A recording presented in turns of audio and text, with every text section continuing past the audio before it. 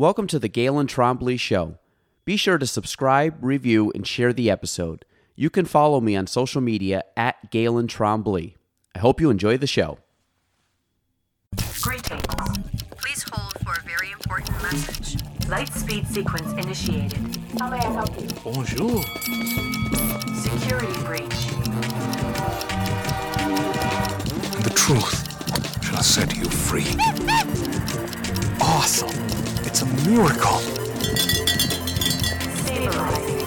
3, 2, 1. Mission complete. Thank you. Have a nice day. Hopefully that made it Yeah, our early sound effect. So, hello everybody, episode 226 of the Galen Trombley Show. Guest is Brannoin Sample he's the owner at Rainbow Wedding and Banquet Hall. You've probably seen him. I think people have called him the party guy or the fun guy, or he just you see him around. He's always having a good time, always upbeat and a lot of energy.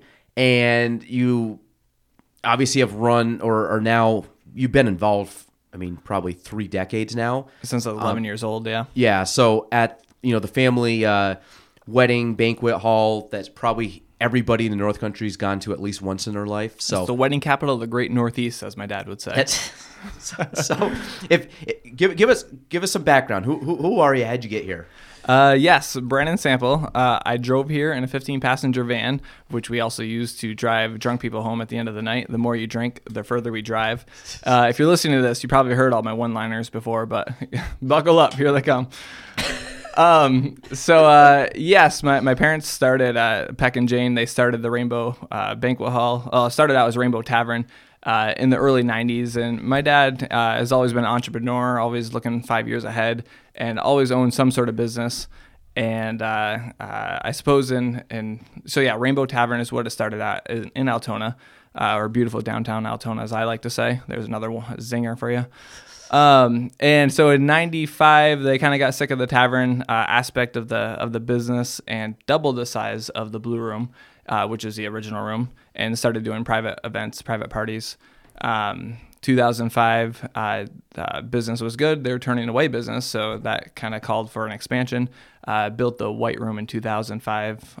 We had Hillary Clinton there in 2005 when she was state senator. That really helped put us on the map. We make it a point not to be too political. Her money was green. We took it. Mm-hmm. And then still turning away business. So my parents built the Gold Room in 2007. And it's been working out great. But a few years ago, the barn theme really, really hit. And I kept hearing from couples, we love you guys, but we're looking for a barn. Food's great, looking for a barn. Whatever, looking for a barn. So one day I finally said, "Fuck it, build my own damn." Can I swear? You can. Fucking right. You can do it. I don't actually bleep it out. So okay, this is raw. This is good. I thought about that on the way here. I'm like, can I? And I forgot to ask. But anyway, I want you to be as a real Brannoin as you can be. So yeah, fair enough. So we decided to build our own barn, and I'd never have to listen to that ever again. And I tell people anything pretty in there, my wife picked out, except for the urinals. That was me. No big deal. But yes, who's Brannoin Sample? So love the business. I get paid to go to party every weekend. Family man. Love my wife, my 2 kids. I'll give credit to their dad. Technically, I'm their stepdad, but I love these kids like they're my own. They're pretty phenomenal. I love my turnkey family. I like skiing. Still play co-ed soccer. I like to stay active, and like I said, I get paid to go to a party every weekend. What? So we'll unpack this a little bit. That's a lot. The actual thing that drew me is you're still playing like soccer, indoor. Yep, our team name is We Were Good 15 years ago. That's perfect. Yeah. How's the knees holding up on that? Not too bad. Like I said, I still ski and stuff. I just got back from a trip last week, actually, visiting my sister in Idaho. And no, we're actually the old team in the league. I think everybody on our team. Do you have Matty Ormsby on it? You know what's funny about that? Because Matt was good 20 years ago. So this is. So him and I played together at Clinton. That's how I got to know Matt. Okay. We were on the same team. And I ran into him at the Crate Center, which sadly is no more. Mm-hmm. It was right after COVID too, and I was like, Matty, we should put the old Clinton team back together, and the Clinton Cougars, and he's like, yeah, great idea. And then we played that first session together, and then I think he hurt his knee or something like that. And then the guy just disappeared. Now I only see him when I play against him. Yeah, no, Matt's great. Matt's like the Cal Ripken, I think. Or he's gonna be like the Tom Brady of the league. Like he's gonna still play. Oh, for real. He reads the ball so well to play, and I hate playing against him, but I love he's him a at good the same time. Great guy. So you get in the family business now. You said you started at 11. What was like your first memory of the banquet hall, or because was it the tavern at the time or the banquet hall when you started? I suppose technically it would be the we started into banquets and such. So, yeah, the addition was made. I do remember as a kid like the tavern aspect of it, just going in on Sundays to help, find quarters on the floor and sweep and play pool and foosball and stuff like that. It was funny, actually. All the older drunk people would always get mad at this little, 8-year-old who would beat them in pool and stuff like that. It was quite a fun The only childhood. one that's seeing straight, right? Yeah, exactly. Yeah, I had my little bar stool in the corner, my Ruby Red grapefruit juice, and it was Hustling. It was a fun childhood for sure. I remember Dave Jeanette too. I don't know if you know him, but he was always my foosball partner as well too, and he'd play back, I'd play front. But anyway, yes. So what was the question? I don't even know. So what was your first memory of it? I guess just being around the crowd, serving. Actually, one of the first parties I remember working is actually the Shazy. I guess that wasn't one of the first ones. Yeah, because you guys have been coming doing business with us for quite a few years. It was probably 2000. Well, 2004 was the year, so 5 maybe. Yeah, so I guess at that point I was 16 years old. So I was 4 years into my quote unquote career, 4 or 5 years into it. But yeah, just serving people, doing what we do today, bussing tables, serving salads, doing dishes, getting paid $5 an hour, and thought I was rolling in the money back then, and it was good. I was gonna say, when I got my first job around then, I think it was $5.15 was minimum wage. Mm-hmm. It was like, and you got it. You're like, this is great, Oh, but yeah. Now you're like, how the heck is, it's funny. But so when you started off, did you like as you got older, so you did it. And everybody has like jobs you do in high school and stuff. Like, did you go to college? You went to Clinton, you said, right? Yeah. But did you go do anything after that, or was it always? Did you have plans to go do something, or were you like, you know what, I'm just gonna get something, but I'm gonna always want to come back and do the party stuff? Yeah, see, I wasn't super proactive, and I feel like my parents kind of set me up like that too, to an extent, because I think in the back of their minds, they really wanted me to take over the family business afterwards. Mm-hmm. So it wasn't until the last week of high school, actually, that I remember I was eating my stuffed chicken breasts in the senior lounge with my maple syrup, and I was like, high school's almost done. Like, I should probably go sign up for college, right? That's what you do. And it's funny because my kids now, Owen is going to, he's applying for colleges, and he's a senior this year. Wow. And to see like what we're doing to kind of help him, push him along for the college experience. And looking back to my childhood, like my parents didn't do any of that, but they're always working, and I will say like they're always there to my sporting games. Like I don't know how busy they were. I feel like they're at every single soccer, basketball, tennis match or whatever. So that is kind of instilled in my childhood memory, I guess. But yeah, so I did 2 years at Clinton Community, and I remember I signed up for my major, something with business, and and I feel like high school just did not prepare me for the next step. Nobody was really helping, pushing me along, and nor was I proactive myself. And but I guess I was fortunate that I always knew that I had the family business to fall back on, and I think secretly my parents were kind of grooming me to take that over. So they didn't want to give me too many options after high school, I think was their plan.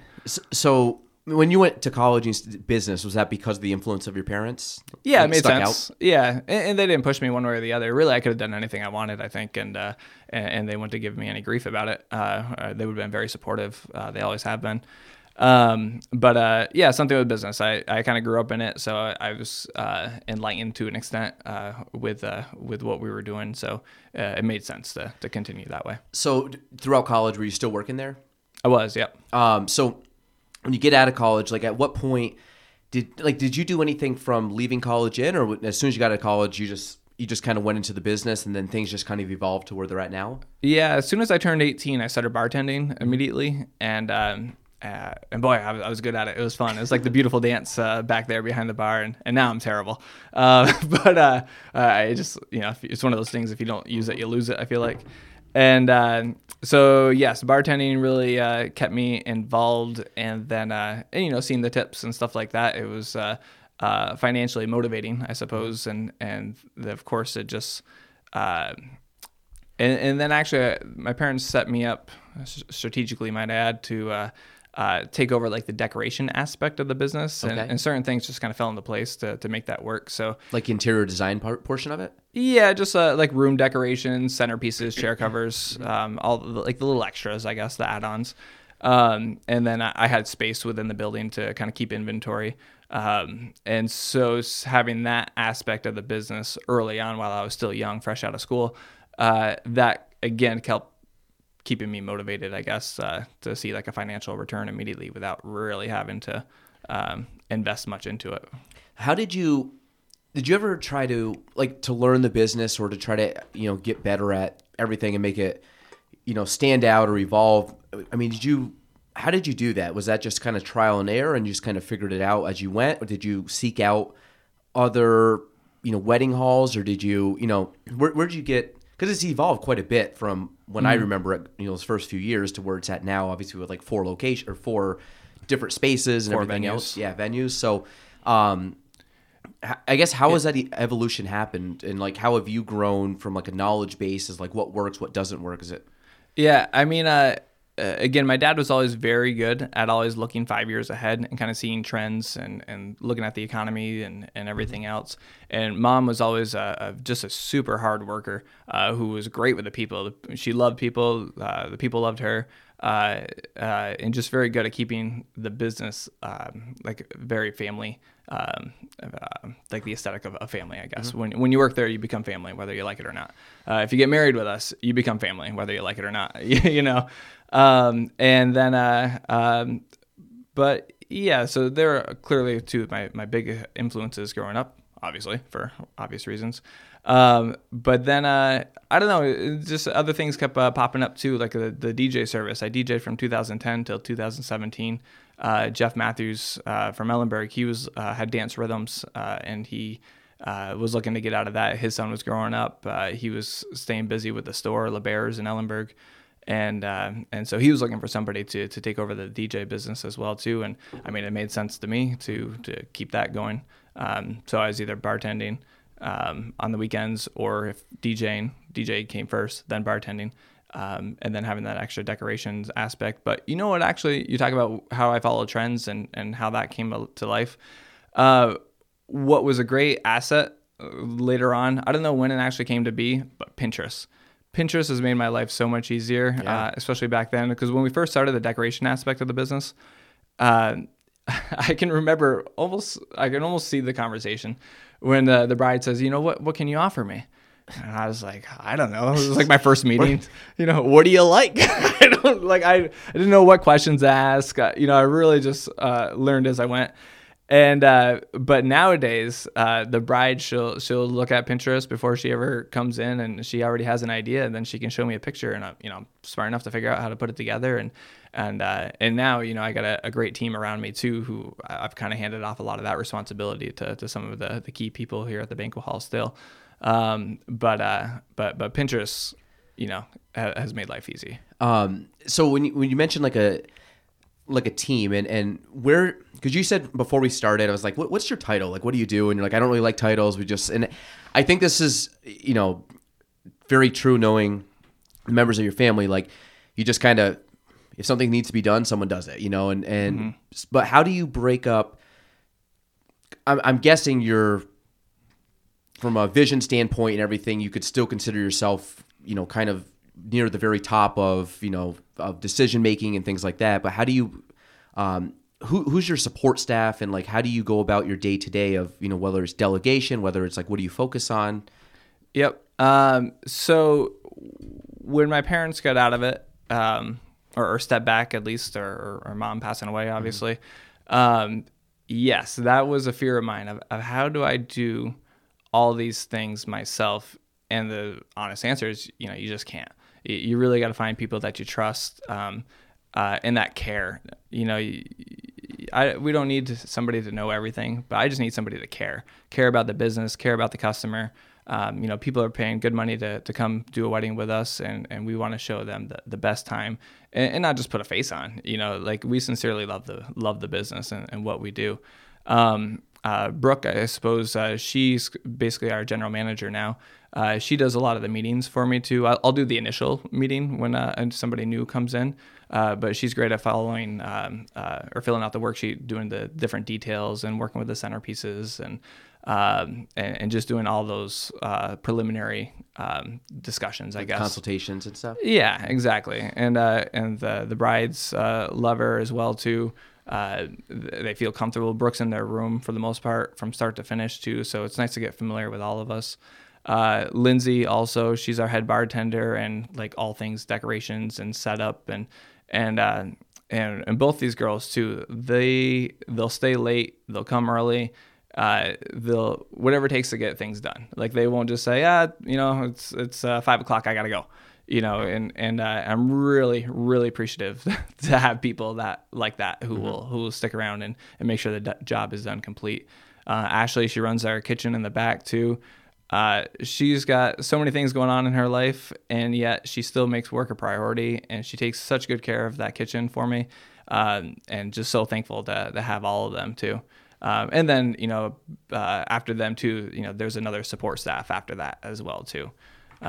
So, and they almost know not to assign me any task like on the weekends or anything like that during parties because I'm like a squirrel, Galen. Like I see something shiny and I go chase it. I go talk to somebody or just I get caught in a conversation for too long. But I look at it's funny because your business is, it's a business and you're putting on an event, but you still have the idea of networking and like whether you call it like schmoozing or whatever. Like you're kind of, when I think of Rainbow, I think of you. Like, and obviously I thought of your parents too. When I was younger and.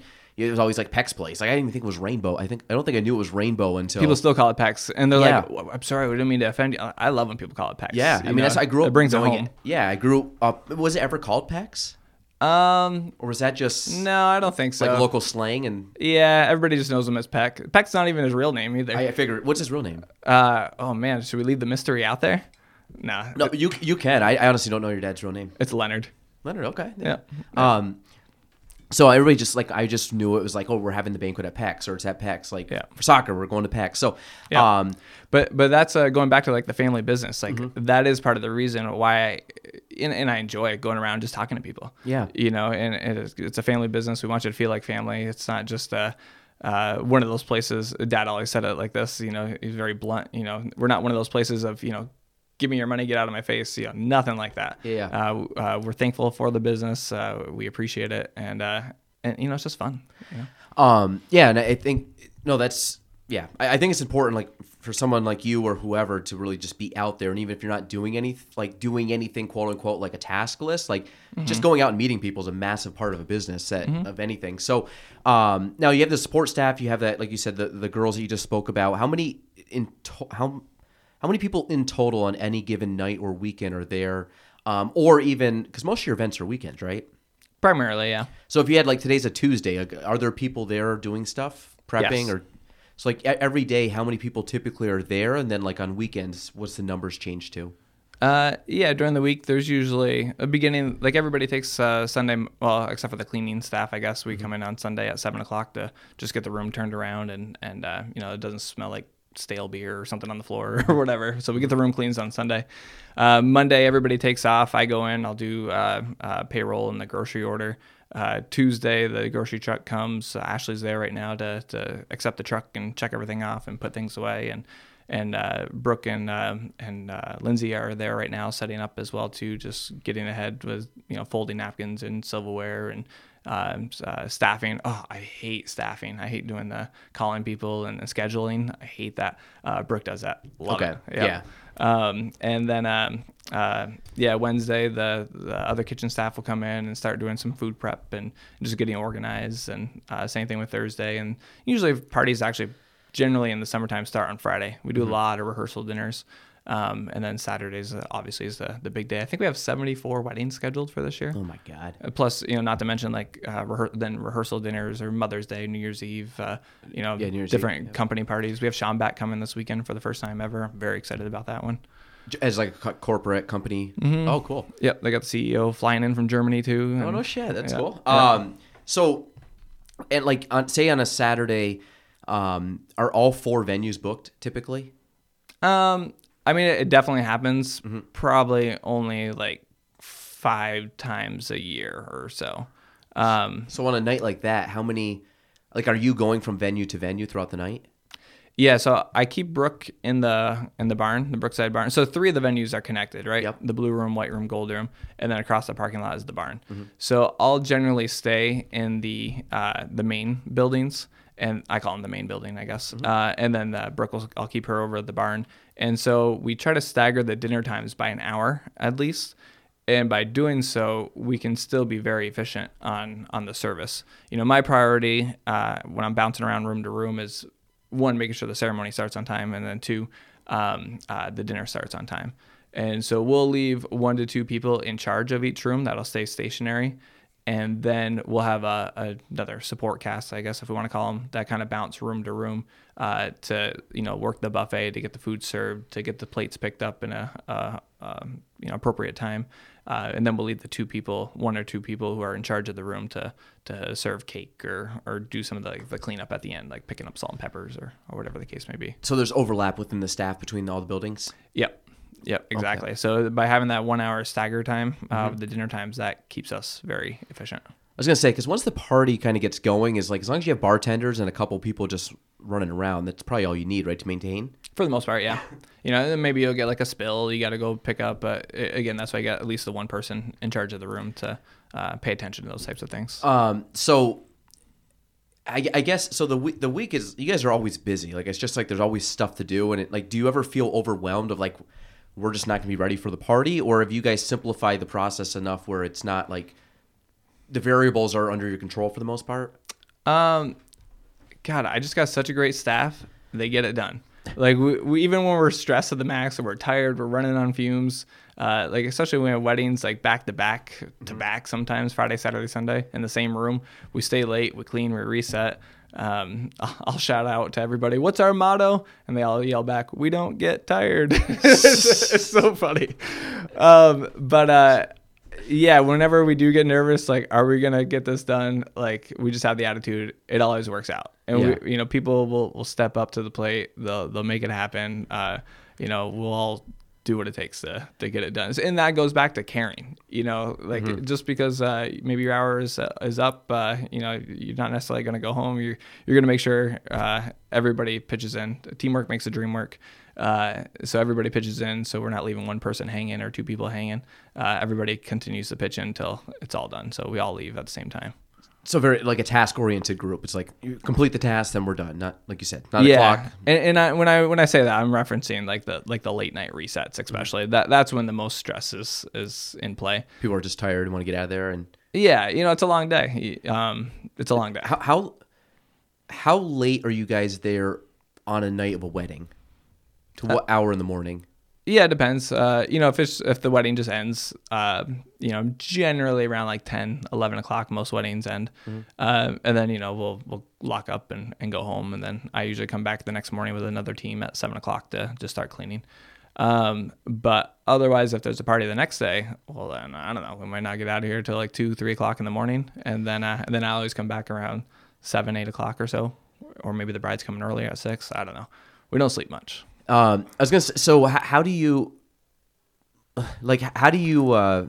maintain like your energy, your health, your like all this, like you don't nap? You don't sleep much, you said, like in general, or is that? Yeah, I'm a sample. We just keep going forward. Okay. I don't know. So you just figured it out? But I am a fan of naps. Okay. I've read like the ideal nap is 10 to 30 minutes or so. Yeah. Like the power nap. The power nap. Yeah. I'm a fan of the power nap. So I'll put on my earbuds sometimes. And like if I notice, especially when I'm at the computer, I hate sitting at the computer because that's when I tend to doze off. If I stay moving, I can keep moving. But if it's if I sit down, if I stop, then that's when my body wants to stop. And so I'll do a power nap. I'll set my alarm for like 20 minutes if I have that much time or whatever, and put on the white noise on Apple Music and on my earbuds, and I'll crash for 20 minutes and then I don't know, bounce right back. And do you drink coffee? Not afternoon. Okay. I drink it in the morning. My wife and I, we get up usually around 5:30 in the morning, and we'll have a cup of coffee together. So at least it's like a little personal time, her and I. Yeah. And But then, yeah, usually that morning coffee is usually my only coffee. But I'll make it a point not to drink afternoon because I just like to make sure I get a good night's rest when I do get to sleep. So like normal, like Monday through, let's say Thursday night, you can sleep pretty well. It's just the weekends that are a little chaotic, or like is your schedule normal? Like today's a Tuesday. Like is your schedule like tonight? You like I can go to bed at 9, 10 o'clock tonight and be fine. Yes, that's typically what I do. And actually, Wednesday mornings, I usually go to work around like 4 o'clock in the morning. During not so much over the winter. Right now, it's slower. It's not, it's not as much business going on. But in the summertime, I make the wedding cakes myself. And so on Wednesday morning, I'll usually go in around 4 o'clock to start the wedding cakes. Yes, it's quiet. The phones aren't ringing. The kitchen staff isn't there yelling. God, the kitchen staff is so damn loud. I love them all individually, and I appreciate everything they do. But boy, when they get together, just get me out of there. So where'd you learn how to bake cakes? Is that just something you picked up throughout the years? Like your parents teach you, or did you? Yeah. So when I was I must have been in high school, I guess. Dad and Mom went down to Rochester and did a cake baking class for a weekend. Boy, did we have one hell of a party while they were gone. So like everything else, I just kind of learned from my parents, hands-on learning. Yeah. In school, I did okay in school, but I definitely excel with the hands-on, doing it myself and learning as I go, for sure. But going back to, back in the day when it was my parents were involved, Saturday mornings. And it's kind of, to an extent, kind of sad when I think back to it because it's just, memories, I guess, like that. Yeah. But, every Saturday, Mom would be working on the appetizers, the hors d'oeuvres. Dad would be trimming the beef and doing the bread, and I'd be working on decorating the wedding cakes. And so then I had to learn how to, do all those things myself.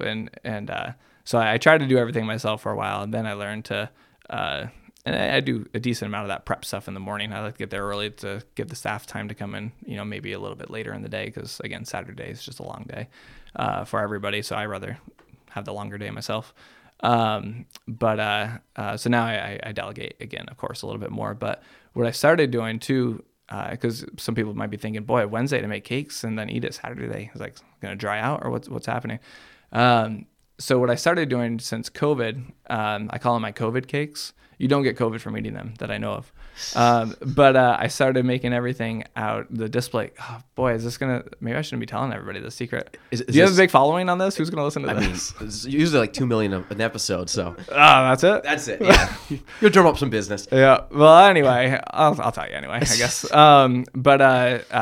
Doing faux cakes, I guess, for a display. And during COVID, the thought was, people weren't breathing on the food product that everybody was going to consume afterwards. And actually it's just made everything more efficient. So, food costs and everything else has gone up. And of course we raised our prices over the past couple of years.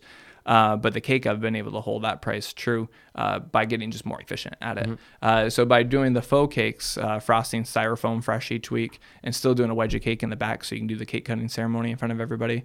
Allows me to do it a few days earlier than what, might be suitable to eat per se. And then doing the sheet cakes in the back, later in the week as well too. Gotcha. It's great for a couple of reasons. One, it's not sitting out there on display, drying out all day. People aren't sneezing on it. I can put more filling in it. If you're doing like caramel or something like that, you can only put so much so it doesn't run out the side of the display cake. But when it's a sheet cake in the back, I fill it right up. And it just makes it that much tastier, So it's the same cake. It just visually doesn't, because you cut it anyway. So it comes down to, yeah. It's like nobody ever gets like the full nice looking cake. You get a little wedge of it and you. Exactly. Yeah. And there's no downtime of like breaking down the cake, slicing it, plating it, forking it, serving it. We can have it done a little bit ahead of time, and it just makes everything so much more efficient. It's efficient. I like to be busy. I was gonna say how much do you focus on efficiency in your business? Like, are you constantly always looking at, is there a better, quicker, like you said, more out of the box kind of way to do this? Yes.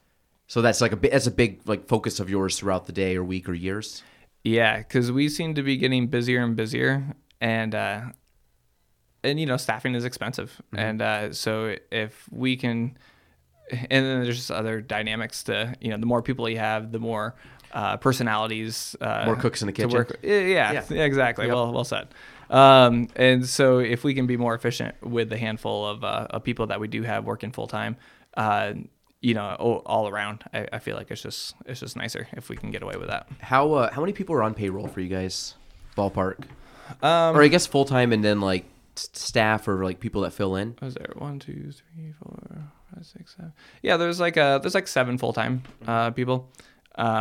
And then we get a lot of like the high schoolers on the weekend warriors, the different high schoolers to come as their first job typically, and they're bussing tables and serving the buffet with us and working alongside of us. And I'm guessing that's a mixture of Northeastern and NAC for the most part. Students? Yeah, it goes through phases. Those are our two primary schools for sure. Every once in a while, Beekmantown or something like that. But you'll be able to bring in, like, I mean, for the most part, that becomes kind of word of mouth or turnovers pretty easy with the high school kids. Generally, yes. During COVID, it was very difficult because we cut back on staffing so much. During 2020, we did 11 weddings, all less than 50 people. Terrible year. Wow. And so generally what happens is most kids work with us for 2 to 3 years. So a lot of times, the seniors in high schools, they'll train the younger kids, the juniors or sophomores potentially.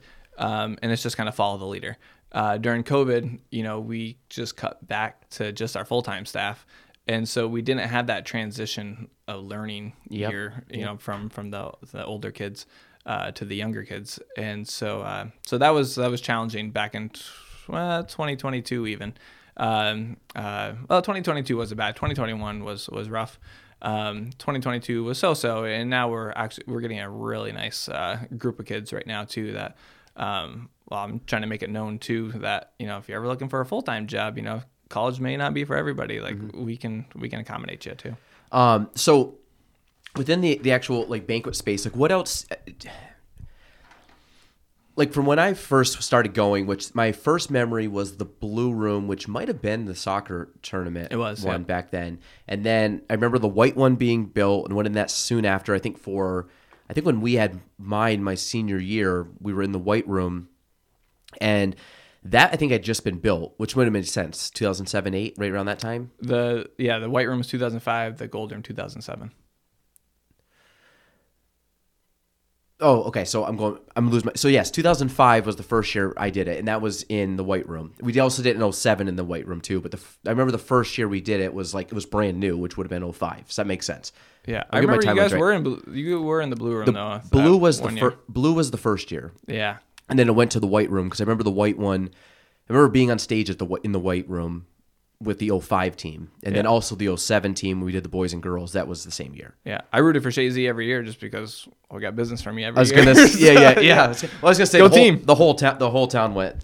For real. It was. We appreciate the business. And then I think the Gold Room.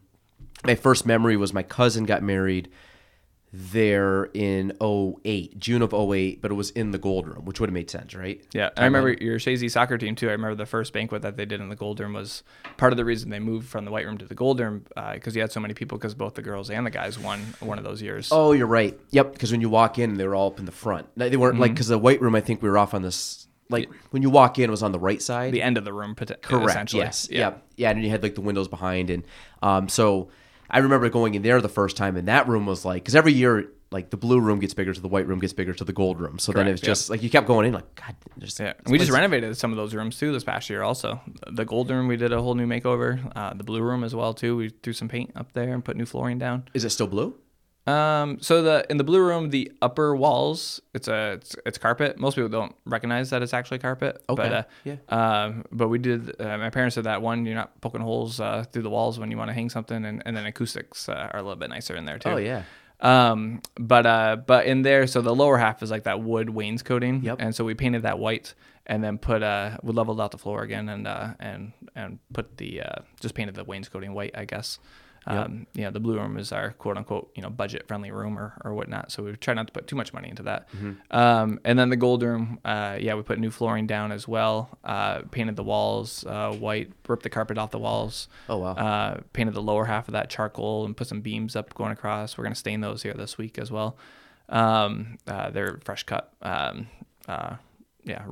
lumber, I I guess. was gonna say like timber wood type. Yeah. So we rough cut. That's the word. Yeah, rough cut. Yeah. So yeah, we waited a year to let that dry out before we stain that. So we're gonna do that this week. Are you still calling it the gold room?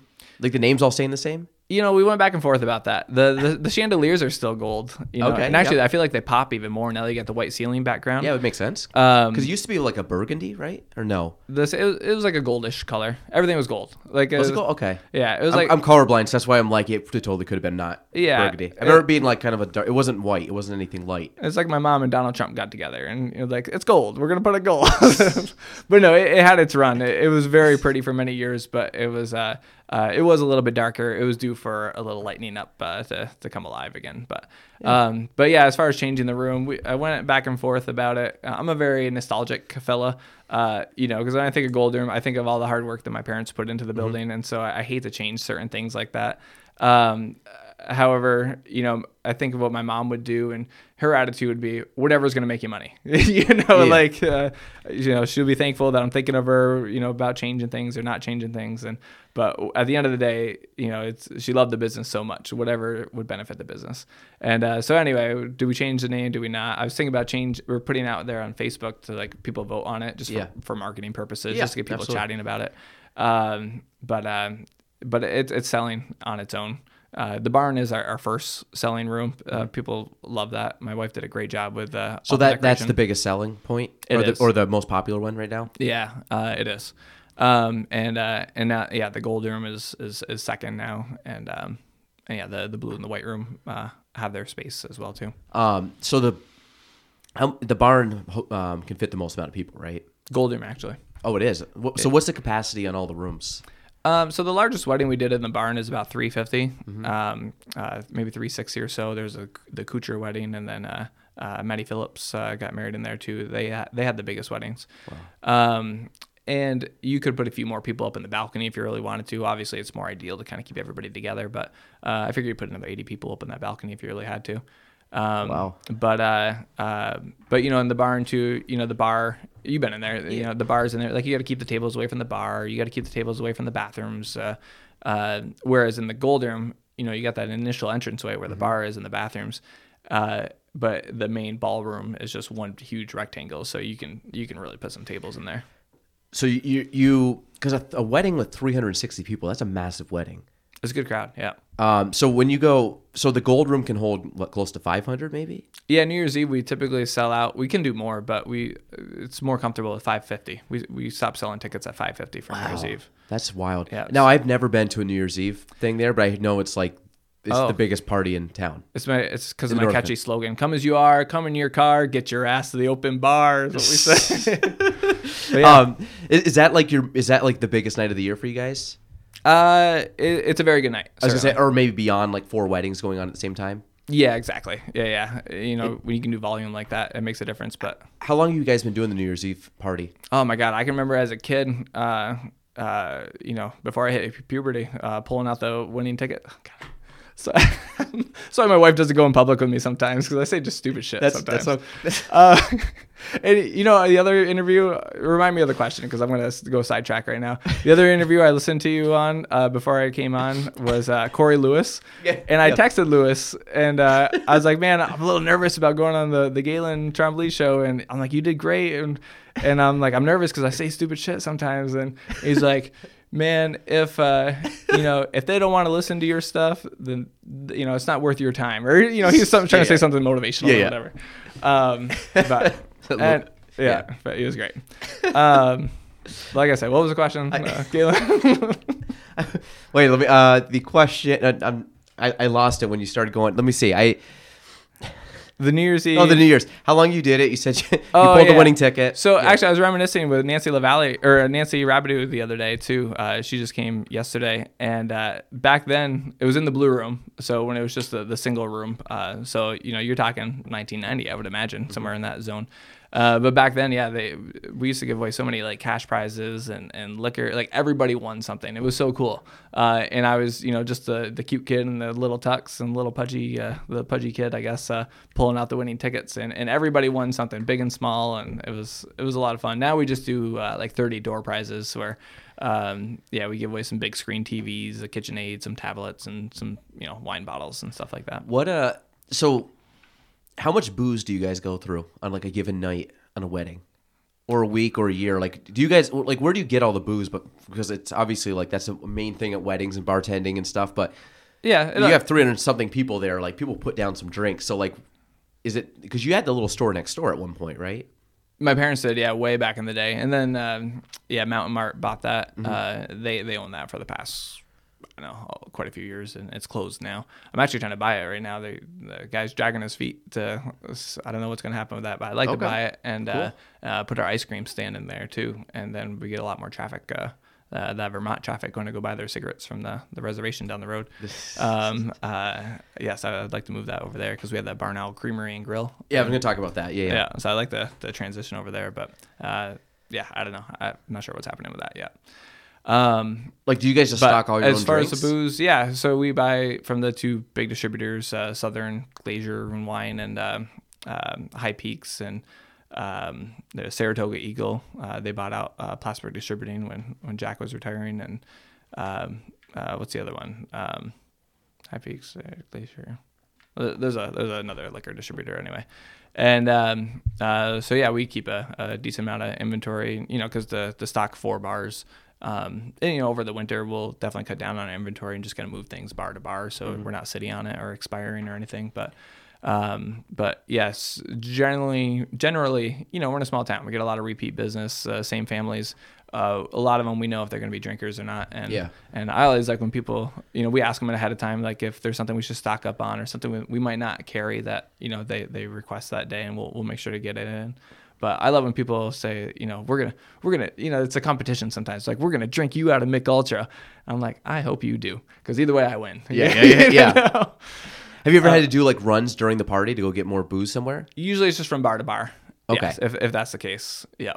How hard is it for you guys, like the organization of the inventory and stocking and making sure you have, I mean, obviously the food and the drinks, but then also if you just need like chairs and tablecloths and all that, like how do you keep track of all? Do you have a good system for that, or is that just something that you're like, we just kind of eyeball it and go from there?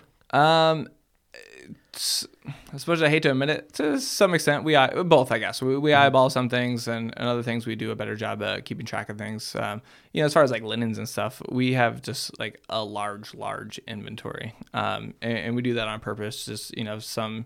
They're soiled. They don't come out clean in the laundry. We'll toss them and keep everything fresh that way too. Like we have a backup for everything. Dad taught me that too. Have a backup for everything that you do.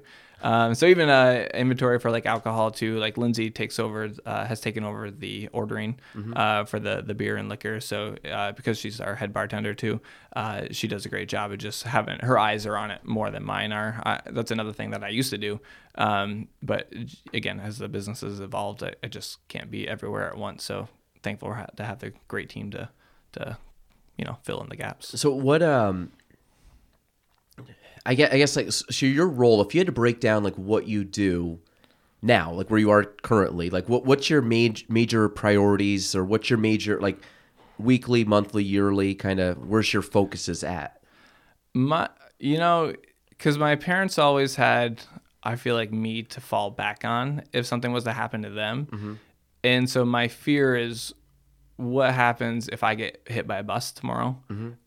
So, I have a notebook where I've written down like a lot of like accounts and passwords and stuff like that. And between my wife, Brooke, and Lindsay, like they know a lot of the information. So my goal is to really have a handful of people that really know how to operate that business. If something was to happen to one of us, we could all, pitch in and fill in the gaps is my priority, and in fear, I guess, at the same time. So, my role now is, just overseeing for the most part. There's a few things that I just do myself that nobody else does.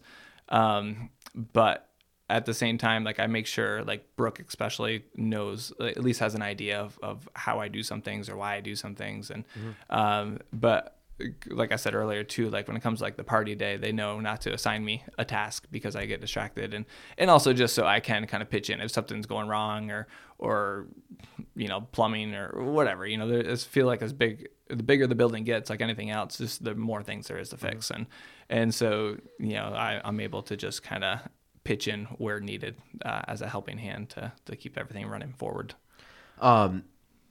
Where's your and we'll kind of dive into some of these. Actually, I'll come back to this. I think this will be a good one to go through. But so you've got obviously the barn, but now you have the Owl Barn Creamery, which is right there too, which is an ice cream stand. I've been there before. It's great. Where did that come from? Is that just something you've always wanted to do, or is it like, we have the space, we have kind of the equipment, we can just kind of throw this thing together?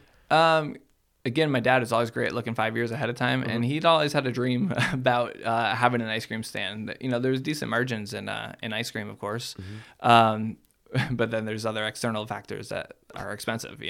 So when we built the barn, we had it in the back of our mind that we would delegate a certain section of the building to the creamery stand, and it worked out perfectly because our first full season of the barn was 2019, and then COVID hit right after. So actually 2020, that ice cream stand was really our only source of income that was happening. And so that's how that kind of came to be. We ran it for the past couple of years, but it's in a poor location, I guess. When it comes right down to it, it's on the back road. The locals know about it, but the locals can only support us, so much. They can only eat so much ice cream and burgers and stuff. Yeah. So that's why I'd like to move that to the main road right there on Woods Falls Road and get some more traffic count that's driving by to stop in. And so you guys, and then you guys also just do like buffets and stuff too in the barn area, or no? In the barn? Yeah. Yeah. It's, you do like food and stuff too, or no? Are you talking about the barn now, the creamery stand still? Or? Well, you have that, but don't you guys do like meals and stuff at the like?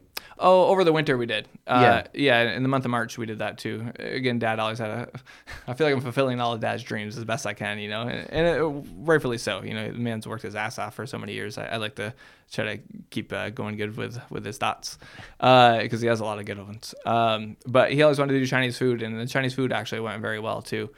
So we did a Chinese food buffet this past March, every Friday, Saturday, and a breakfast buffet on Sunday. So is that something you plan to continue, or is that just like we tried it, like it was fun, but we tried it, it was fun. Okay. And honestly, we really don't make any money on the deal. The goal is just to kind of keep the staff working during the winter months when it's slower, not much for weddings or anything going on. Yes, I think it was fun for a while, but I think I'm gonna look for different sources of revenue during the winter too. Did you roll egg rolls? Were you like making your own food? Oh, I was running a sweatshop in there. Yeah, absolutely. Did you learn how to make some food you didn't know how to make before? Yeah, or others maybe? Others did. Okay, yeah, that's right. I didn't know if you're like making dumplings and stuff in the back. We really were. No, yeah. So Ashley, again, Ashley Gay, who runs the kitchen for me, she does a phenomenal job. Like, she is a very prideful woman, and she used to work at the Vilas home as well too, here in Plattsburgh. And so she knows, about allergies, and she cares, and again, like I said earlier, it just comes down to caring. And she's very prideful of the food that she puts out. And so, yes, she was showing the kids, and we're rolling our own dumplings, rolling our own wontons, made the majority of all the food really from scratch. Wow. Mm-hmm.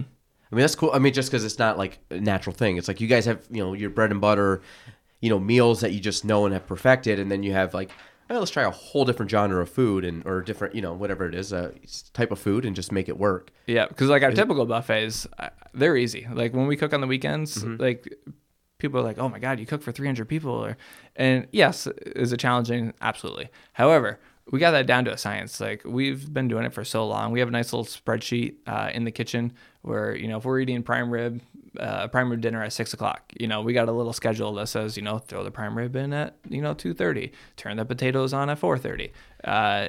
So it's all timed out if you can read and write, because I could use one more cook, I guess, Can I use this as a advertising ploy right now? Absolutely. Yeah. So I could use it doesn't necessarily need to be a full cook. I feel like line cooking, like that is a tough job. We've done it with the Brannoin Creamery, with the stand and stuff.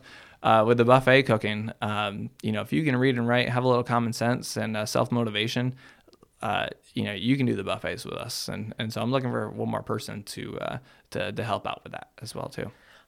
So when you guys look at like different options, like you said, trying to like different sources of revenues, and you spoke about your dad, are you guys constantly just thinking and like, what could we do? What could we evolve? Like, is that like, are you guys like good with like what you're doing, or you're always trying to do more, or always trying to evolve into something better?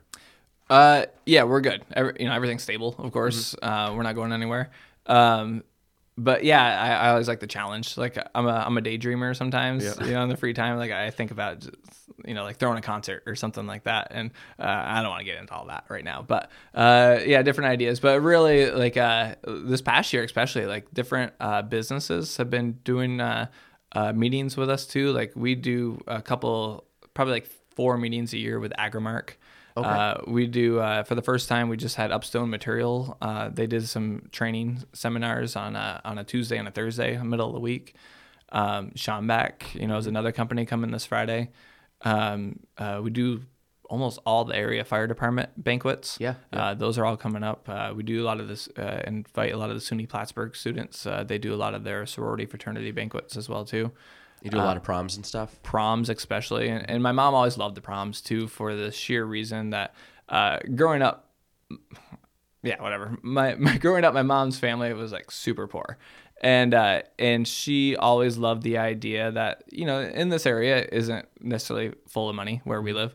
And she always loved the fact that these kids would go into a place with chandeliers, get all dressed up, and would just have like a really nice evening. Yeah. And later in their life, they may not get that again. And, her and my dad were married in a courthouse, nothing big at all.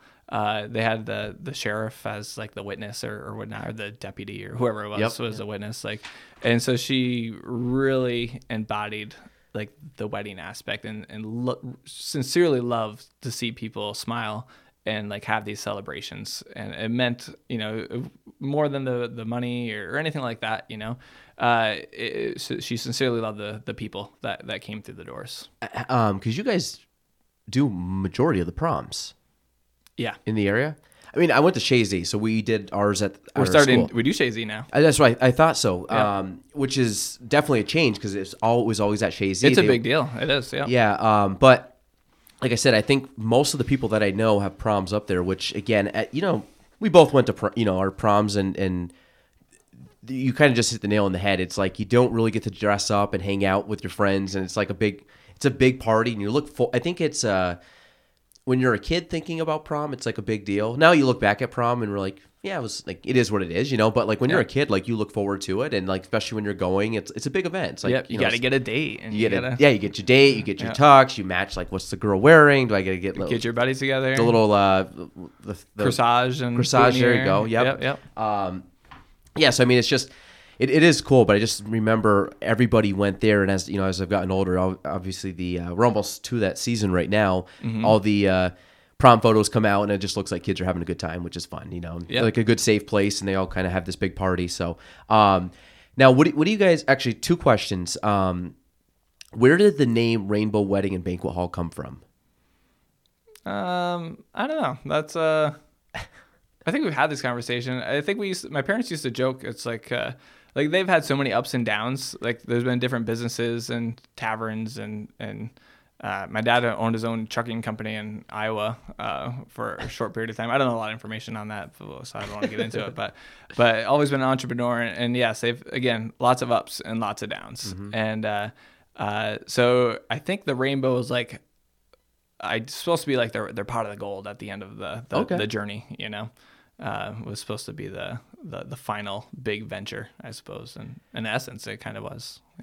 Because now people call it like the rainbow, like you hear obviously PAX, but it's like PAX or the rainbow. You don't really hear like Yep, I think Rainbow Wedding and Banquet Hall is the technical name. It was a technical, but I think most people would just say like, where it is either at PAX or at the Rainbow. Like those are what you hear, the common folk that the locals saying. Or Rainbow Room. The out-of-towners call it Rainbow Room. The Rainbow Room. Yeah. You expect to go in and just see all these colors. Yeah. But Which room is the Rainbow Room? I'm like, well, all of them. And then I gotta like all of them is kind of like the rainbow. Then you got the blue, the white, But where's the red room? It's just down the road. Yeah, exactly.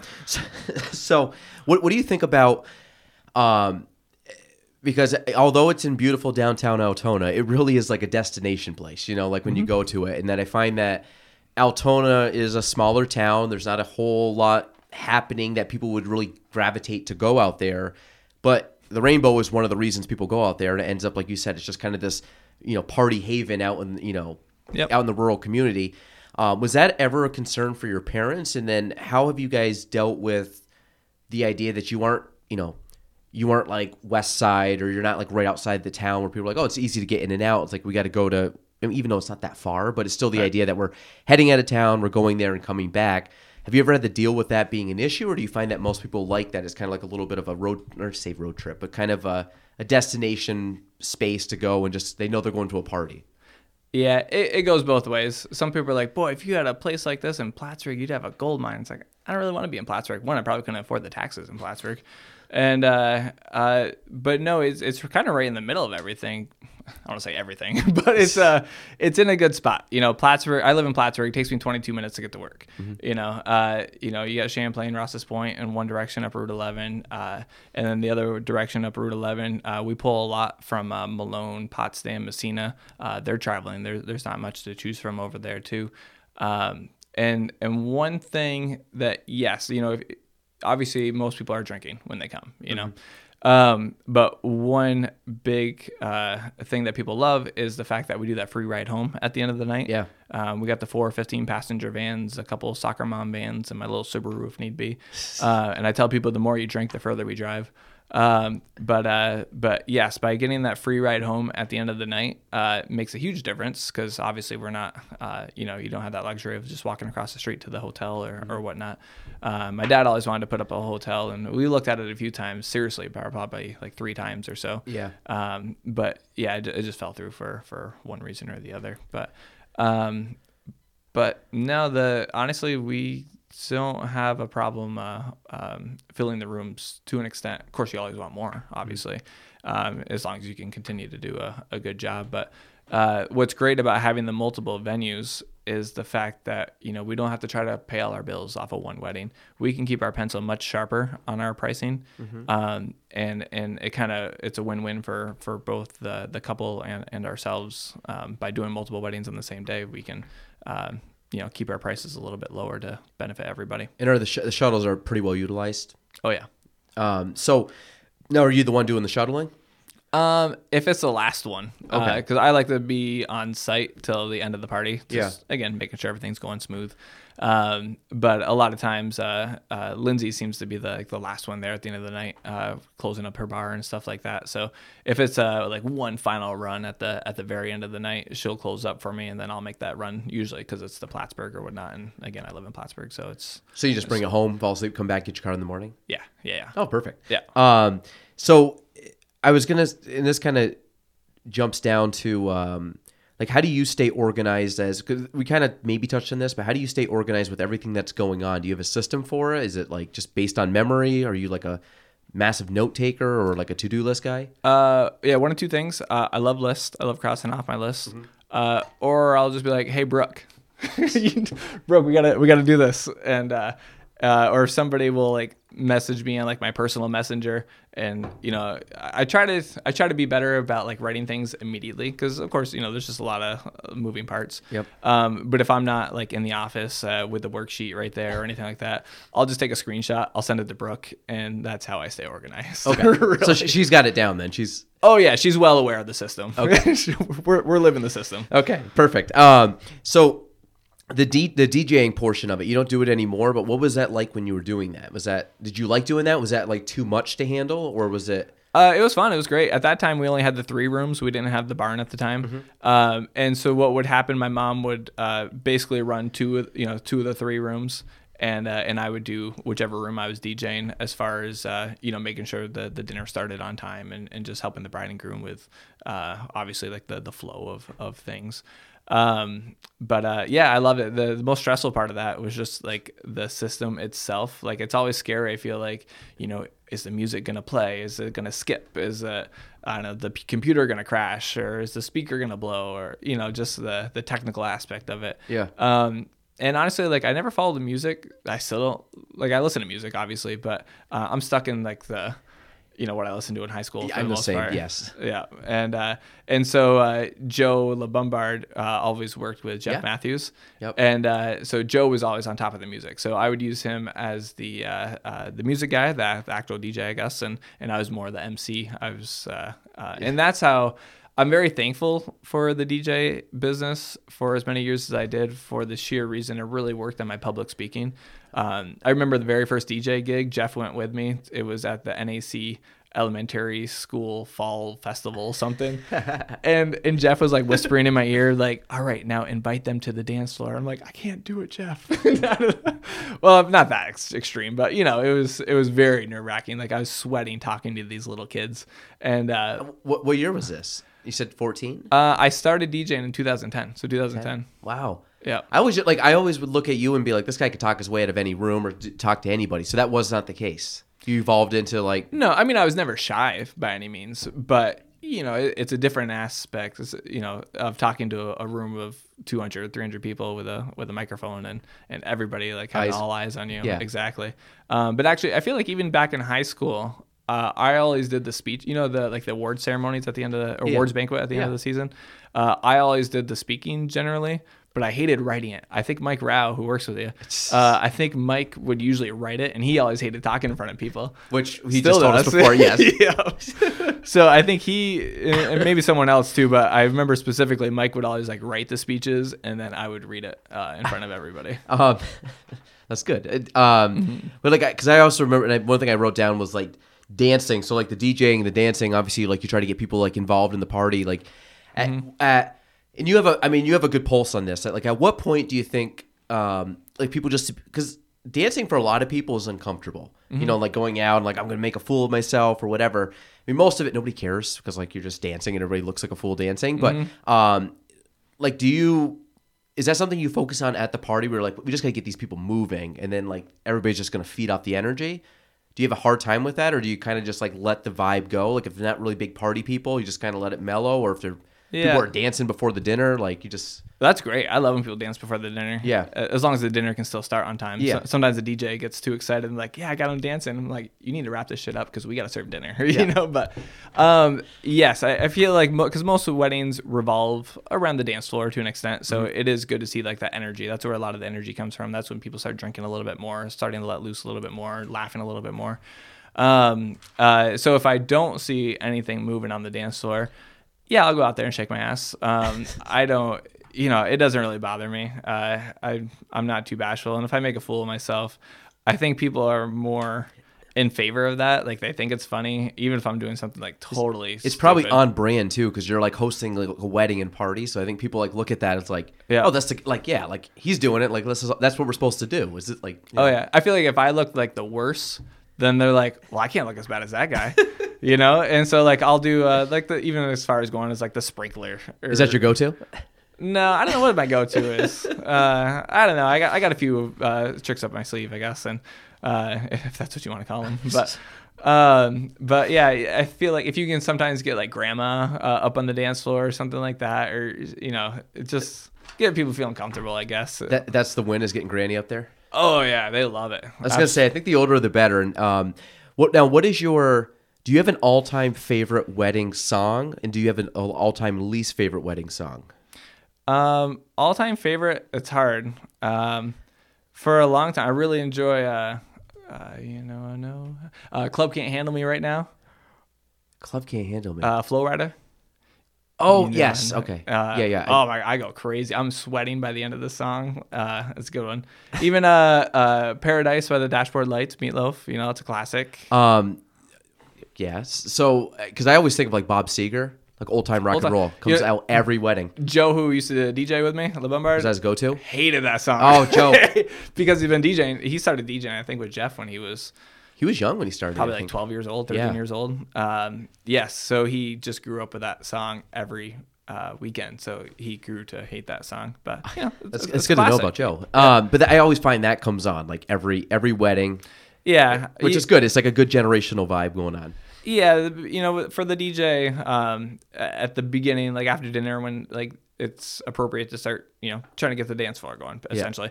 It's hard sometimes. You got to put some feelers out there. You put some different genres, and generally the older folks, they tend to go home first. So you kind of want to make sure they have a good time. So a lot of times the DJ will put some little bit of older music on at the beginning to make them have fun, feel comfortable. Then they're gone home, and then put on Flow Rider, and here comes Samson dancing. Here comes all the fun dancing. Yeah.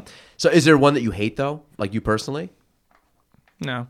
So you're just whatever. Yeah, I it's nice. 'Cause like I said, if I keep moving, I don't get tired, and so having that music continuously going. What about do people give you like do not playlists? Sometimes. Oh my God, there was a wedding.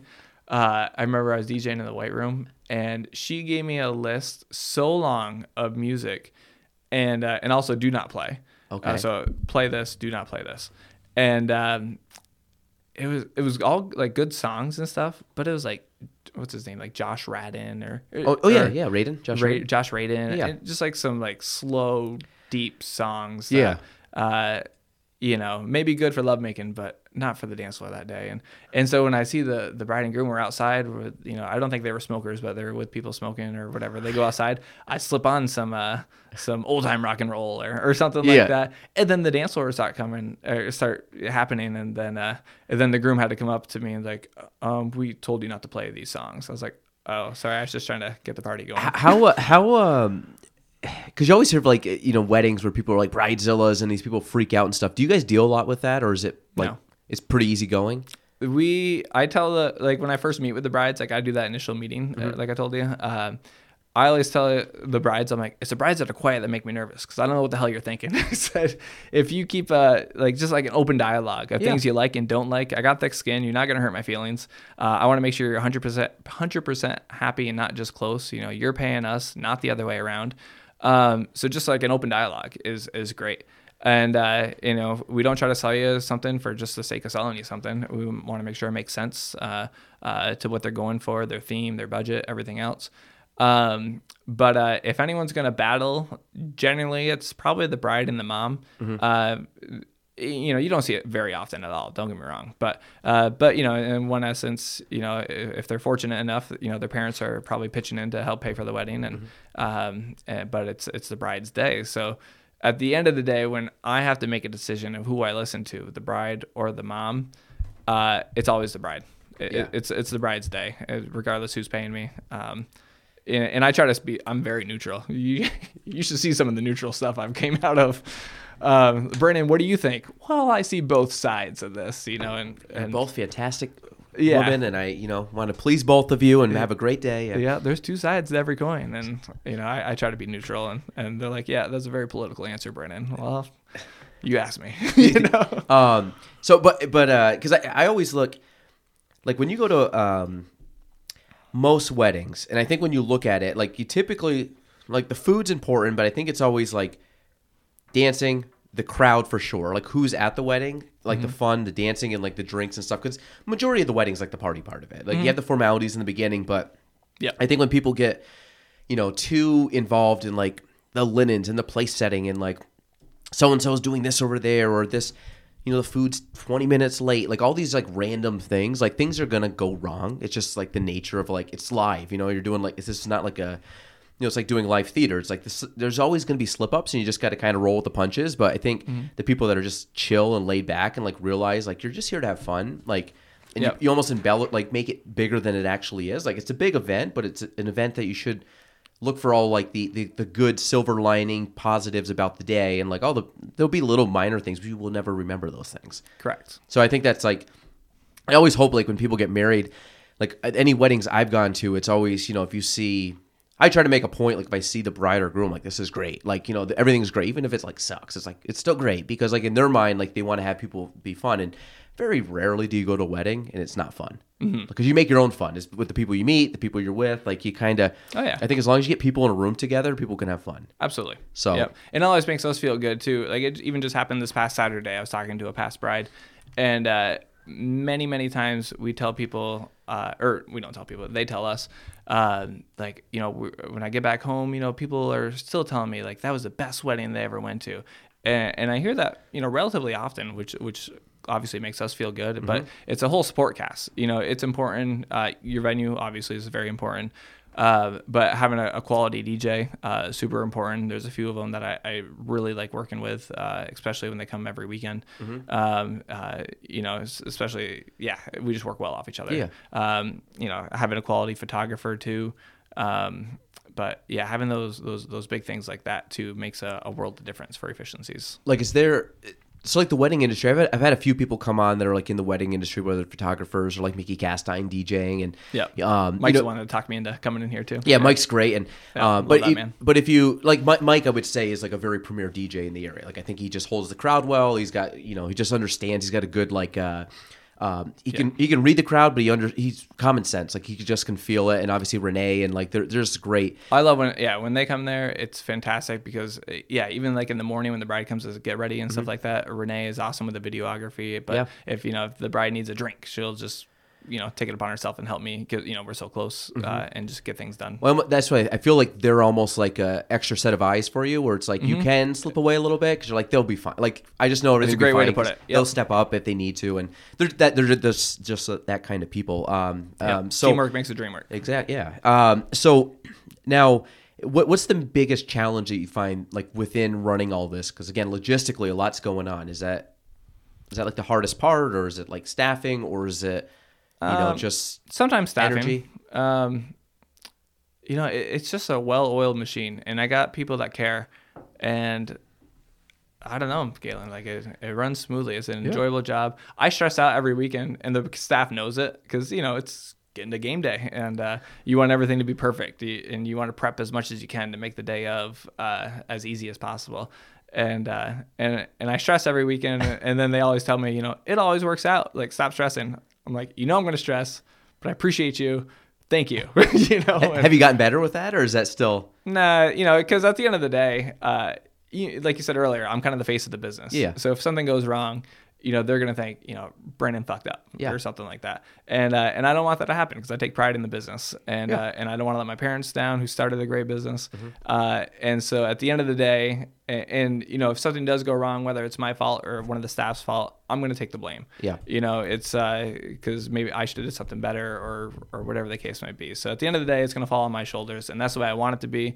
But I feel bad, and the staff and I kind of laugh because not only do I try to take any criticisms, which thankfully isn't too many of them, but they give me the credit. They're like, Brandon, you did such a good job with our wedding. Like, Brandon, you did this.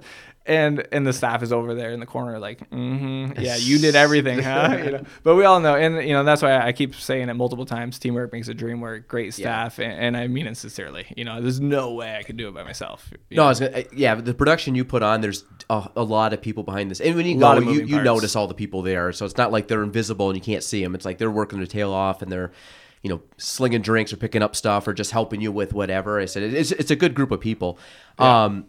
Sincerely. So a couple things I want to kind of go off a little bit. Can you talk about Jane's Fight Fund? Love to. Obviously, why it started, but what you've done for it. What's been the outcome of it? Kind of what's your goal for that going into the future? Yeah. So Jane's Fight Fund. So my mom, her name was Jane. Her and my dad started the business, of course, with the Rainbow. And so she got diagnosed with cancer in November of 2016. She passed away July 8th, 2019. And so, yeah, her cancer diagnosis and having the Banquet hall, it was just kind of something obvious to us to start some sort of fund to give back to local cancer patients. I watched we spent quite a bit of money, especially, I didn't, my parents did, spent quite a bit of money at the beginning. Just was traveling, second opinions, going down to New York City for the Sloan Kettering, and just different things like that. And, you know, again, we're not in a very high income area, and, you know, we're probably a little more financially better off than some others with cancer battling. And so anyway, it was, and so knowing what it took and how good the community has been good to us to allow us to grow our business and all the love that they've shown my family through the years, it made sense to start some sort of fund. So we started Jane's Fight Fund. What we do is collect money throughout the year and then 3 times a year. And we also teamed up with CVPH Foundation too. So it is a true nonprofit as well too.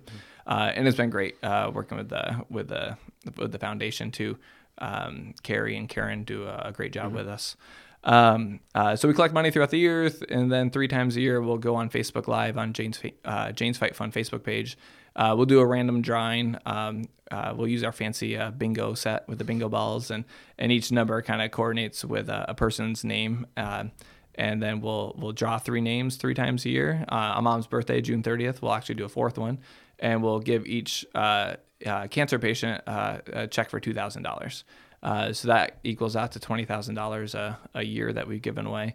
Wow. And the only stipulations to sign up, you just need to be a resident of Clinton, Franklin, or Essex County, and currently be undergoing cancer treatment of some sort. And since we started this, we teamed up with the foundation. I think it was in 2019 or so, but we started our first giveaway. I think it was in 2018. But since we started doing this, we've given away $111,000 to local cancer patients. But again, the community's been so great to us, and with the business, it was so obvious to do something to kind of give back to the community like this.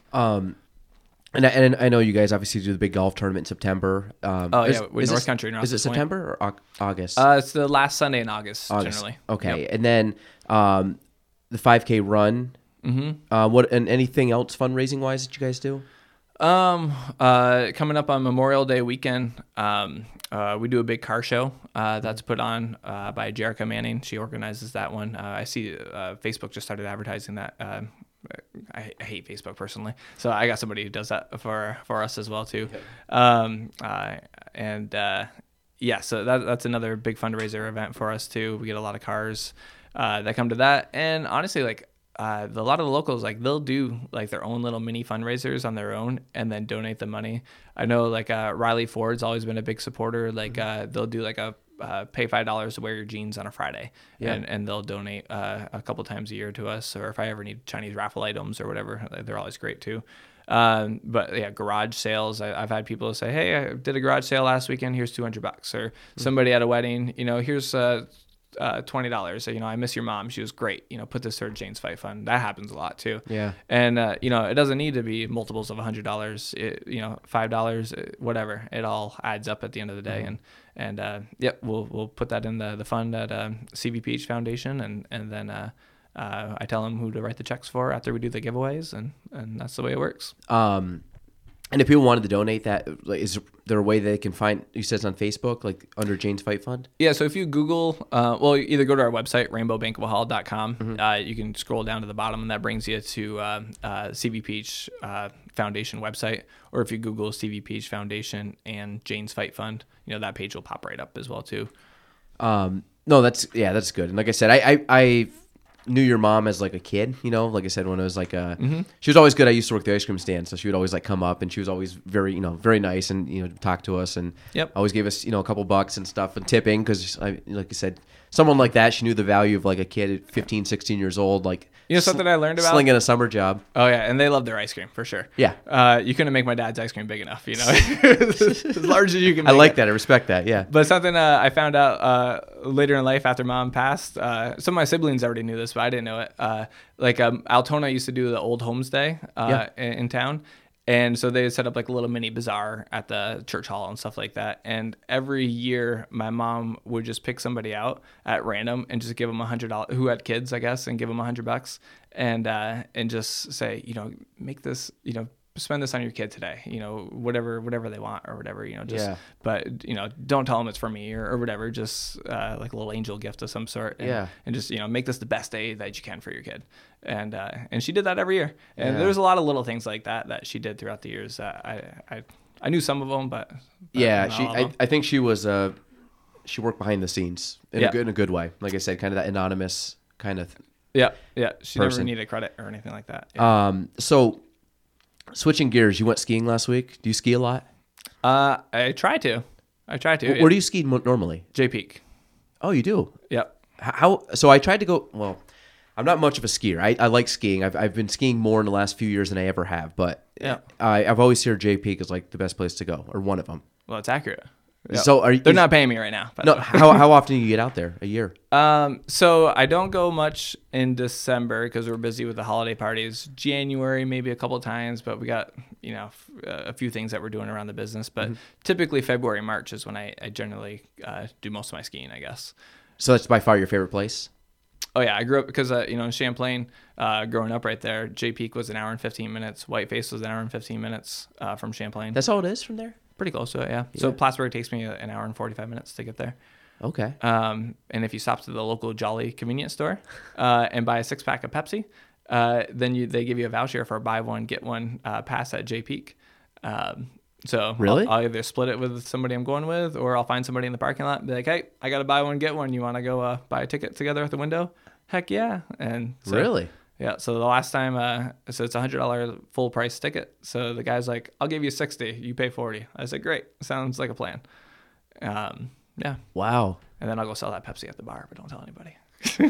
That's good. So that's anytime you go up there. Yeah, and the Glades are great. I love. Yeah, that's what I heard. I heard the Glades they're yeah, one of the best ones in Vermont at least. Yep. Do you like going? You like skiing Glades? Yeah. So I went to Whiteface once this year just because some other friends were going. So I was like, I'll go hop along with you. And it just reminded me, like, it was fun because I was skiing with other people. It was Ryan Lee and his wife Lauren. Yeah. And so that was fun. That's actually who I try to ski. I haven't skied with Ryan this year, but we usually ski a lot together. He does well. Yeah. Yeah. He's gotten better because he just started. He told me a couple years ago or so. Yes. Yeah. He got pretty good last year. Yep. And but yeah, Whiteface, like, it's all the trails. It's fast. It's fun to ski steep stuff sometimes. Yeah. But boy, my legs burn more skiing those groomers than skiing in the Glades because I don't know, you're holding that position for so long and you got no choice but to go fast. And so I've only really skied Whiteface and Titus. And I think I went to Smuggler's Notch in like a school trip when I was a kid, but didn't really know how to ski. So I don't even know how I did. What's the difference between Whiteface and like J Peak? Is it because I've heard Whiteface, the snow's not as good because it gets very icy, but I've also heard that it's typically, if you can ski Whiteface with the steepness and everything, you can pretty much ski any place around here. Is that true? That's fair. Yeah. Okay. Yeah. So like J Peak's not as steep. So it's still steep in certain spots, but no, Whiteface is definitely steeper overall. Okay. Yeah, I don't think you can argue that. But I feel like what J is just a little more dynamic with the different options that you can ski on, and they do like little fun things in the trees, and you can either do more dense trees, you can do some more sparse trees, and the snow is always better, because it shields the sun, so the snow stays colder in the Glades. And so usually it's just softer, powderier, fluffier, however you want to say it. Yeah. As long as it stays below freezing and it doesn't have that sun effect, it's great in there. How big is Jay? Is it a couple mountains? So they got 4 like peaks? 4 lifts. Like, what is it? I'd say 3 peaks, I guess, is the way that works. Yeah, over on the main side, you get the tram and the flyer. The flyer sometimes closes, and the tram because of just the wind, the way it blows across. But usually on state side too. Like I was skiing, they had just one lift running by the end of the day, and between 3 and 4 o'clock, I was still getting fresh tracks in the Glades. Are the trails wider or like when you go through, like, again, I'm not the greatest when it comes to skiing, like just. Like if you ask golf, like I played enough golf courses to be like, okay, I understand the different nuances. But when you go skiing, are like the trails wider? Because you see these things out, like where you went in Idaho, like you see more of like the bowls, and you see kind of these bigger, more spacious. Looks like the trails are super wide, or the glades are super wide. Yeah, you won't find much for bowls out here on the east that I know, unless you're doing like backcountry stuff. Yeah, I think there's like maybe one out in New Hampshire.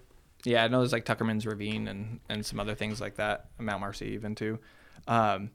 Real quick, I'm gonna pull up this quick video. I know obviously your viewers can't see it, so I'll be super fast because it's probably not interesting. But I did a pond skim while I was out in Idaho last week. And Yeah, let me see this. I killed it. So So this is me and my. you want to explain what you're doing here? Yep. Wow, that's you? That's me. Jeez. So I'm in my USA 1980 hockey jersey. Love it. And it's Aloha theme. And So is this just a special thing they were doing that day? yeah, it was the end of the season at that particular mountain. So Okay. they do it every year. I was out there last year too for this, and I just didn't have the balls to do it, I guess. And I was a little skeptical. And I saw these kids in the morning. The ice was still like frozen over on the water in the morning. And they picked out like these big icicles and icebergs and stuff. And these kids that would fall, they're coming up all bloody. It was so funny. And poor kids. And yeah, so I was like, I don't think I'm going to do it. And then this year I had a little liquid courage too. So normal. So how does that work when you go flying through that? So like, you just kind of keep the skis up and like the tips up and just kind of glide over it, or is Yeah, I was asking people too ahead of time too, and like keep watching your some weight? YouTube Do you keep videos. your weight back or something? Yeah, try to have good ski form. Like keep your butt over your heels. Yeah. So your knees are bent. They're kind of loose and yeah, just send it. I guess. You were fast going over that. That had to be maybe 50 feet. So Something it was funny too. Again, it was Aloha themed. So I like to go all out. I like ridiculous things. I'm a very ridiculous fella. So I had these, instead of ski poles, I bought some tiki torches, and I lit those on fire at the top before I started skiing down. in that picture. Yeah, but the guy at the top of the mountain, he's you're not supposed to have poles when you go over because they don't want the poles to like puncture the liner of the pool. And he said he saw the bottom of the tiki torches. You know, there's a slight angled or whatnot, so they do essentially come to a somewhat of a point. And he said you can't ski with those because it could puncture a hole in the liner. I said, sir, I don't plan on falling. He goes, it doesn't matter, safety reasons, you can't do it. And not to mention you have the fuel and the flame or whatever, the tiki torch. I said, no, I emptied it out. It's just a wick that's wet. That was a lie. And he's like, you can't do it. I'm like, sir, I need to ski with these poles. I wanted to win. You know, if I'm going to do anything, I like to win. Yeah, I don't care what it is. Full send. And I'm like, what if I just drop them? Before I get to the water, I'll drop them. He goes, you better drop them. I said, I will, sir, I'm a man of my word. I will drop them. And you better drop them, he says. And so I did. So before I got to the water, I dropped the poles. That's why you didn't see it in the video. But Were they lit when you were going down? I did. I mean, I don't know how long they would have stayed lit if it's they probably went out. I just straight lined it. They told me. Wait, so they were lit when you started? Oh yeah. That's so funny. Yeah, it was good. And I attached like an oversized inflatable cell phone to the pole too. So as I was skiing with the poles, it looked like I was on like this huge Zach Morris cell phone as well too. Just crank yeah, up the and I had my sister and I know some people. I've gone out there like 12 years or so. So I know not a lot, but I know quite a few of the folks out there. Yeah. And so they were helping me get the crowd fired up. Like everybody's cheering as I'm skiing. Samson. And so it was awesome. I'm like, I think I might win first place on this. Like I had a chance. Did you win? I did not. You know who? How did they vote on that? Which one's more entertaining? Yeah, you know, it's not super So it's serious. just like the clap rule. Like Essentially. yeah. There is a set of judges that sit there by the pool. If you could spray the judges, you know, it's bonus points. You do a trick when you come off of it, that's bonus points. You know, I didn't want to fall. You know, it was my first year. I just wanted to get across the damn water. And but I bet, you know, part of costume, you know, how much you get into it with the costume. Yep. So I was doing pretty well with that. And but you know who beat me? Well, there's no first, second, or third. In my mind, I came in second. But you know who beat me was this guy who was carrying a server tray with like a couple glasses of wine and stuff on it. But you know, of course, you put saran wrap over the glass. Phony. You know, I was like, that's impressive. But Probably did deserve to win. Yeah, but you know, he's going so fast. You know, obviously it was all taped down or whatever the case may be. There's no way to hang on to that going that fast. I was gonna say, how fast were you going? You think?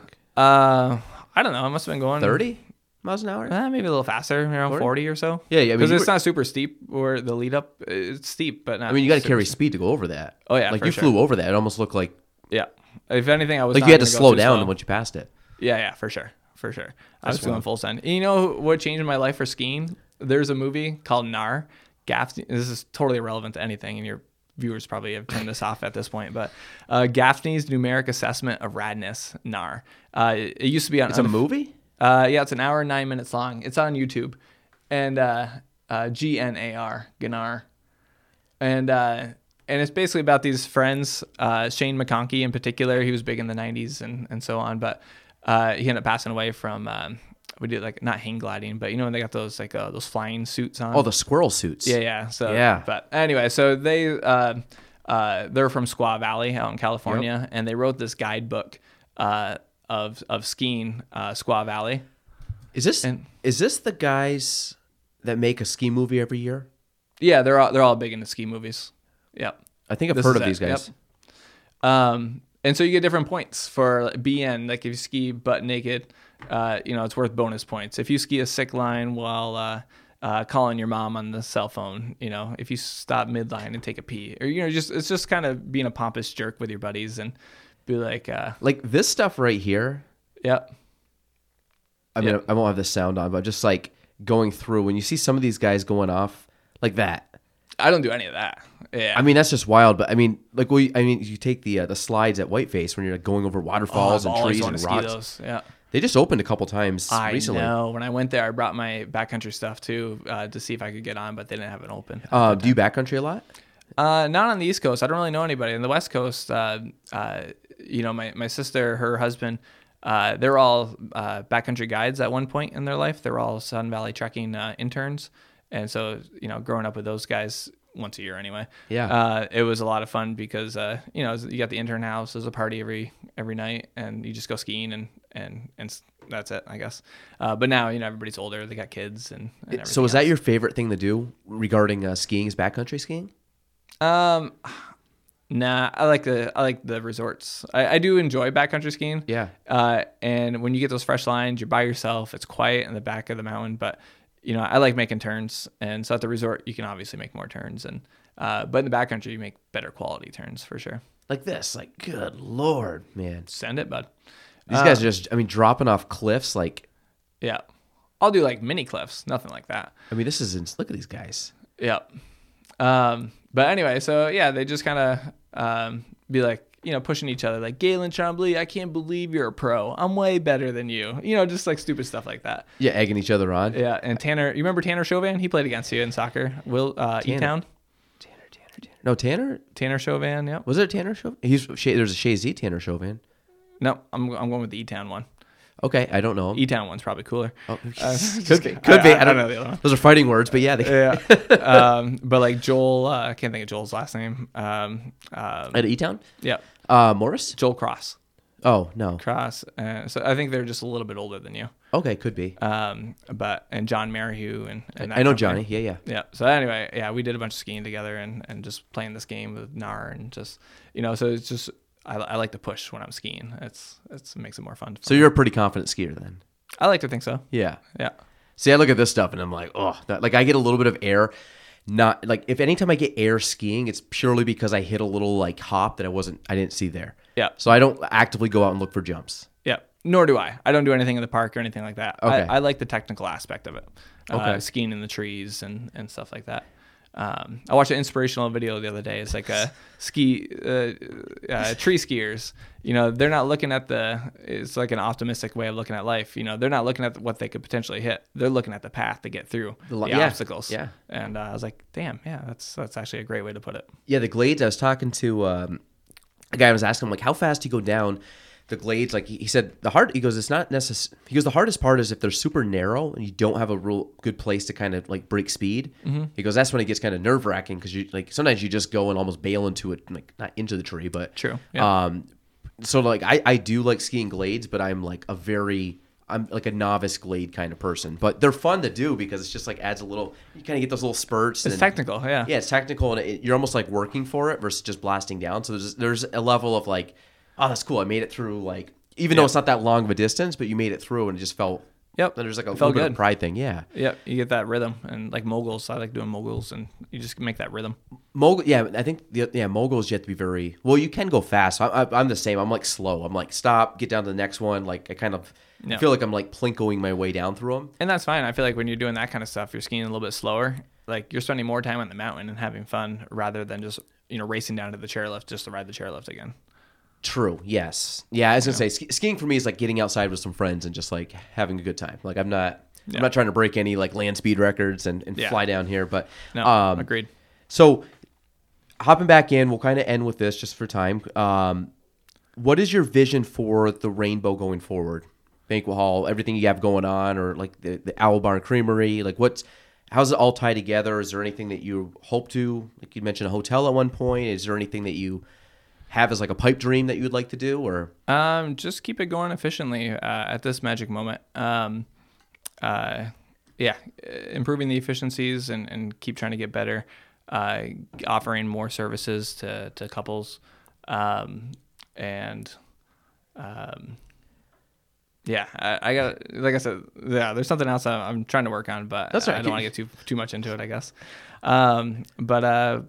Just keep providing a quality service. I don't have any intentions on building any more rooms here anytime soon, or anything like that. I was gonna say, yeah, you guys are doing very well. But if people want to reach out or book with you guys or look for openings, how do they do so? Actually, before we end this, can I back up real quick? Yes, absolutely. I'd like to give a big shout out to my wife as well too. Allison, she's super supportive. Like I work quite a few hours, especially in the summertime. And she's just super supportive. She doesn't care when I come home or when I'm home, as long as just try to keep her in the loop, to try to be a good husband and communicate and stuff. And with the kids, I try to get to many kids events as possible, which is challenging. But I am just super appreciative of my family as well. Even like going skiing by myself. I went to Idaho last week for 10 days, and she knows skiing is a passion of mine, and super supportive. Working is a passion of mine, super supportive. And even playing indoor soccer still super supportive. And is she, you said she's involved with the banquet hall and everything, right? You said like whether it's decorating or just like insight or kind of consultations, but like giving you ideas. Yeah, so she's a teacher, but she definitely, as far as giving me ideas of especially with trends and stuff like that, she does a much better job in helping me. And like even like when we built the barn, there was a book probably an inch and a half thick of different chandeliers. She turned through every single page and looked at every chandelier just to try to make sure we chose what was best for the business. And so yes, she's willing to like help me with the research, because I'm not good at decorating like that kind of stuff. That's, again, Pinterest is great because somebody shows me what they want. I can assemble it. Like I can get the pieces together. I can get the right people together. Allison, she laughs at me because I got a guy for everything. And like we need a septic tank covers for a project before. I'm like, yeah, I got a guy for that. Just little things. Johnny Bell texted us yesterday. He's like, hey, I need to break into a safe. You guys got a safe guy? I'm like, yeah, I got a guy.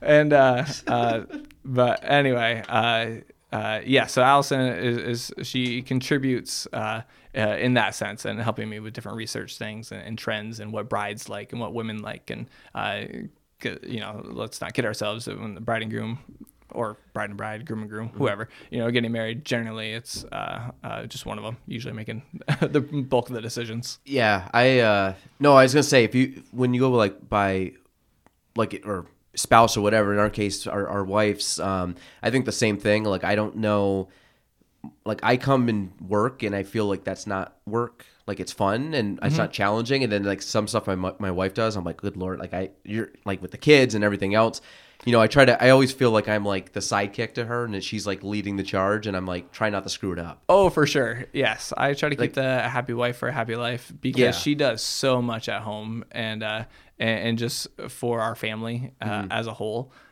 Yes, super thankful, because I enjoy the family aspect of life, and I wish I could contribute more to the little things. Yeah. And yes, she's phenomenal. It's a divide and conquer, and I think and if you sound like, I think we both would be lost without our wife's 100%. 100%. Like I think I could do it, and then I really I'm like, I think right now if something happened, there's a lot of stuff I wouldn't know that my wife just like does without even me thinking. Like I don't have to think about it, but she just does it, and like and just having that love and that trust, and you got nothing to worry about. Support system, absolutely. Yeah. I'm thankful to have that. Well, great. To get a hold of us, what's your question? Come visit us in beautiful downtown Altona. Don't blink on your way out. You missed Uptown. Give us a call. You can Google us, Rainbow Banquet Hall. We got the website, Jane's Fight Fund. Please support. That money stays local right here to the community. However, folks, cancer patients want to spend that money, we leave it up to them. And the foundation, they were trying to push me, I don't want to say push me, encourage me to do something like a Make-A-Wish or something like that. But I really didn't want to get into that. I wanted to write people a check. They spend it however they want. Because, your needs might be different than my needs. One person might be spending on traveling or medical expenses. One person might spend the money on a lawnmower or whatever, So I didn't want to tell people how to spend their money. And but yes, at Jane's Fight Fund, I love having that. Like it's just it makes us feel good to kind of give back to the community as well too. But continue a legacy. Yep, absolutely. All right. Brandon, this was good. No, this is. I was glad you came on and did this, and I think a lot of people recommended you too, which is good. Yeah.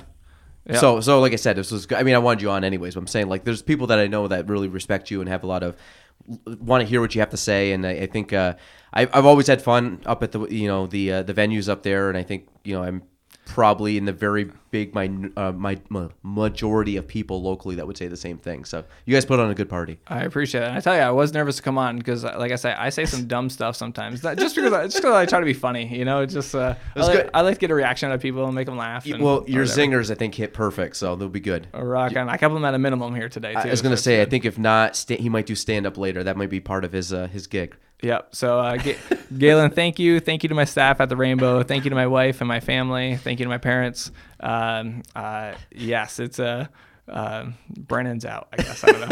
That's good. All right, that's it. Episode 226, Galen Trombley Show. Brennan's out.